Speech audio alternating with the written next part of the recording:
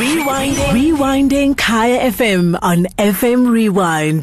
Development Focus on the home straight with Musubudi Whitehead. Well, tonight, right now, kids are about to board a plane. They are headed to Barcelona.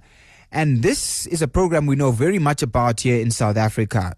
It's called the Danone Nations Cup and made famous by that team that first won it back in 2003 with youngsters such as Kamohelo Mokocho in that team. Well, all these years later, 16 years later, Mokocho is still part of Bafana Bafana and was part of the Bafana Bafana side that finished in the quarterfinals at the recent Africa Cup of Nations out in Egypt. That has been his development path. Munnawa Urindal's Rus, ending up through that under 12, initially with SuperSport United, then Danone Nations Cup, then going overseas, and that has been his development path. At this time, every night here on the home straight, we always talk football development, and tonight we are talking Danone Nations Cup with one of the coaches that has helped to prepare the youngsters that will be going out to represent South Africa.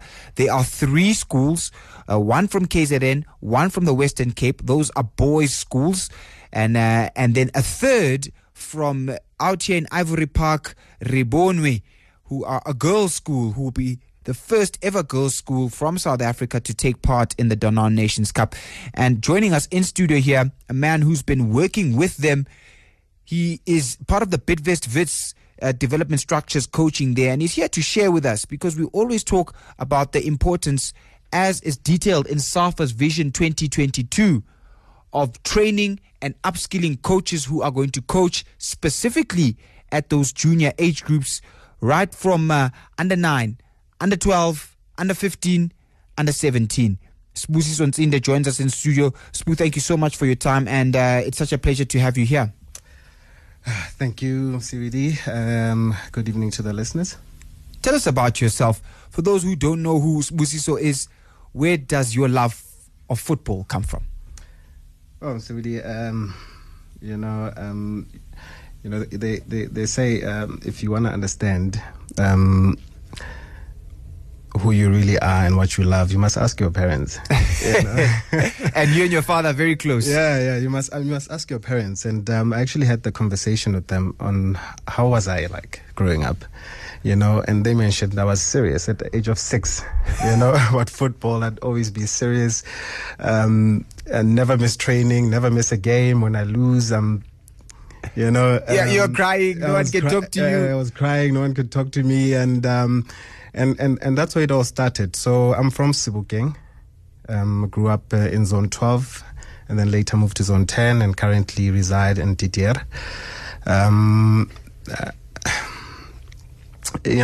My journey with football started there, and I had a lot of support, growing up, as a black child growing in the 80s, we always say we choose football, but football chooses us. I mean, you look at the facilities that we grew up having. All we had was dusty fields to play on. And that ball made out of plastic that we wrapped. Played challenge. Played challenge, disappear for the whole day. And then and then you come back in the evening, you're in serious trouble. I ended up joining a formal team by the name of Happy Arts. Started under 6, didn't have a clue what I was doing, but my love for football carried me through. I mean, I moved from playing midfielder, defender, and I ended up playing goalkeeper, which was what I did professionally in the NFD and later on in the ABC Motsepe League. So at the age of 11, I was forced to play under 15 at the age of 11. Wow, okay. Yeah, I'd gone the whole day, played under 10, under 11, and under 15. I came back, broke my arm. My dad was like, no ways. You cannot play, you cannot be so talented and play football at this level. So he took me to a guy called Bramex in Sebokeng. He used to run a team called 2 for Joy. We've heard of 2 for Joy. So I joined 2 for Joy at the age of 12. First time on TV, first time on newspapers.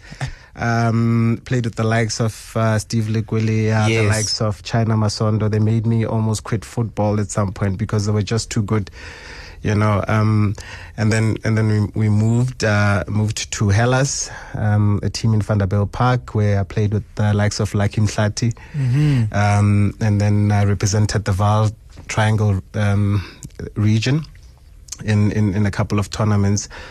Then my journey took me in 98 to the Kaizer Chiefs development. I spent a month there and I was failing school. And it was decided that, the travel from the Vaal to the UJ state grounds now, which was known as the Ra grounds. My parents decided, no, you can't, you're failing.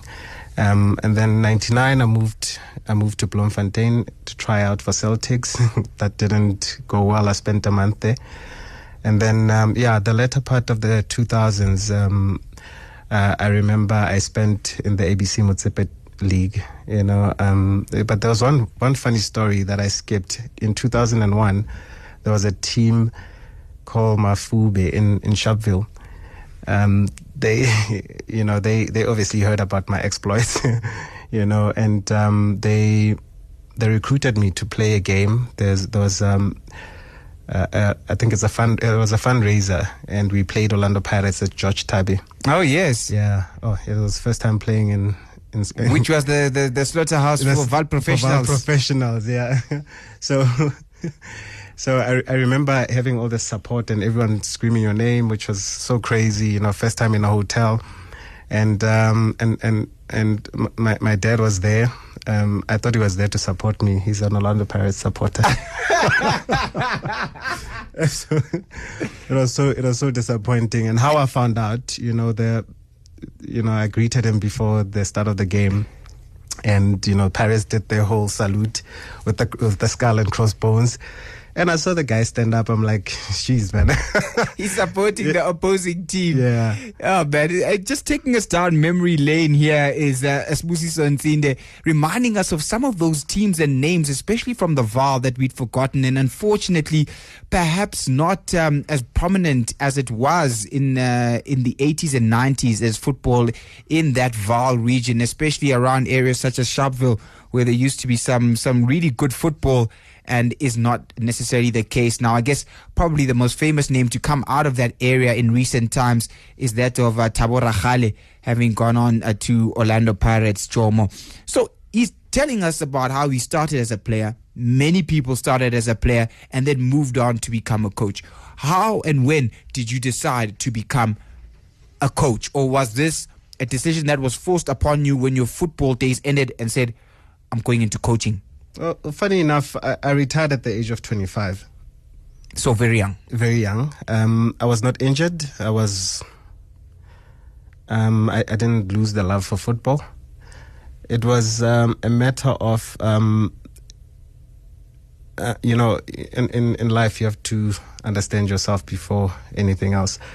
I looked at the options I had. I could do corporate, I could do football. And I had to make that decision. I remember back then, I was the only guy playing ABC Motsepe League with a car, who was married, with a house, and I looked at where I'm going to be in 2-3 years. Am I going to play for 200-300 rands, 1,000 rands here and there? 1 week I'm in Cape Town, I'm fired, and next month I'm in Durban. I just couldn't handle the instability in that, So I had to make that choice. And you made the choice. And now coming into your life as a coach, then talk to us a little bit about that, because you are here to talk about the work that you've done with the Danone youngsters that are off to Barcelona. And we will have another coach following you in Owen Dagama in just a couple of minutes' time. So we find in general that a lot of people, well, back in the day, who would become coaches maybe because they had the love for coaching, have always been coaches, but not necessarily maybe have studied coaching. And with the change in football, you see this general encouragement to say that if you're going to become a coach, especially with the young children, you must have studied coaching. What has been your path to be coaching at a team like Wits, which alongside teams like Ajax Cape Town and SuperSport United have got really good junior structures? Okay, so my journey in coaching, it was accidental, purely accidental. A friend of mine worked with me at the bank, and we'd always talk football, and he liked my understanding of football and how I perceive it.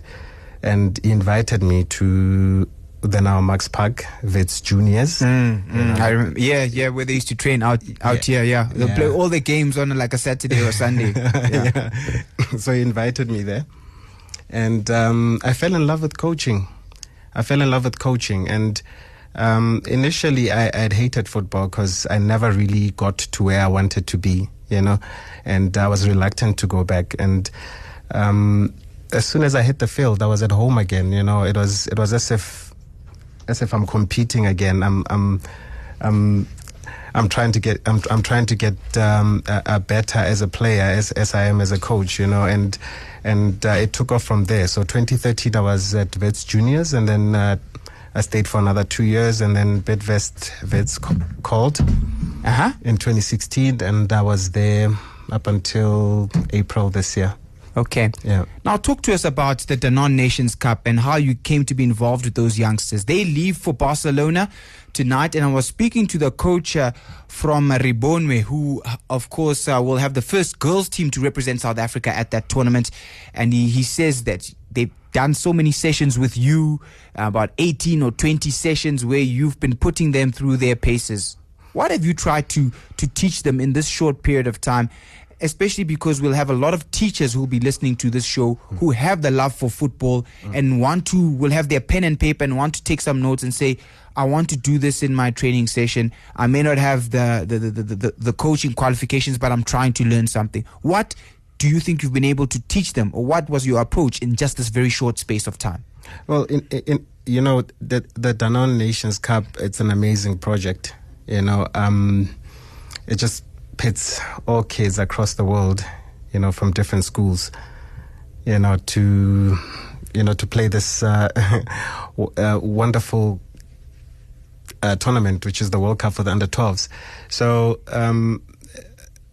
Danone approached me in 2016 to help prepare their teams ahead of the World Cup, and we've had a great relationship ever since. So this year it was a slightly different approach, where we got these girls and I got 2 months to work with them. The thinking behind that was as the tournament evolved, a lot of schools got involved. That included schools like RCD Espanyol, which is a feeder for the professional side. Yeah, Espanyol in La Liga. Yeah, and we have River Plate from Argentina. We have Napoli from Italy. So they identified that. Danone South Africa identified that, and they approached me. They said, "Look, we'll give you 2 months." Yeah, because you're going to need more time, because girls football at that age group is still in its infancy in South Africa. Yeah, so I had 2 months, and the main focus, to answer your question, is at that age. I mean, under 12, it's the golden age, However, it's my approach was different because they haven't had any formal training before, and the coach is a teacher who was doing a brilliant job. They went all the way up until they won the nationals. But there was one or two things that I could help. And one of them was technical training. As you know, that's the most important thing. Controlling the ball, being the master of the ball. Which is what you learn when you play with that plastic ball that you wrap up like this. Yeah. You don't trap the ball and then it goes 5 meters away. You control the ball. You control the ball. So that was the most important thing. So we spent a month doing that. And then the second month, we spent it on organization, which is very important. You're going to play with teams like France, Japan, they're disciplined, and they get that from a young age, so that's the second part. I worked on the organization. And then the third thing was I had to work on their confidence. Once they knew they were organized, once they knew they could move the ball and control the ball, that was it. I wish I had more time, because there was more things I would have loved to impart on them, but it is what it is. 2 months it was, and I did the best that I could. And I love the approach. Sbu, you'll be back again soon to talk to us. A beautiful snippet of an interview with Sibusiso Ntsinde. It is always our football development focus that we have here on a Monday night on the home straight. And Sibusiso has been working with the kids of Rebonwe, the girls. So when you hear stories coming back from Barcelona about how our kids are performing there, these are the young coaches who are training these youngsters who are the future of South African football. Maybe 1 or 2 in years to come will play for Banyana, and we'll speak about this as he says 4. I'm very confident. He says 4. And they will say this was a turning point in their young career. Thank you so much for joining us here on Kaya FM 95.9, and we will keep in touch with you. All the best to the young girls in Barcelona. Thank you so much. Rewinding Kaya FM on FM Rewind. Visit kayafm.co.za for more.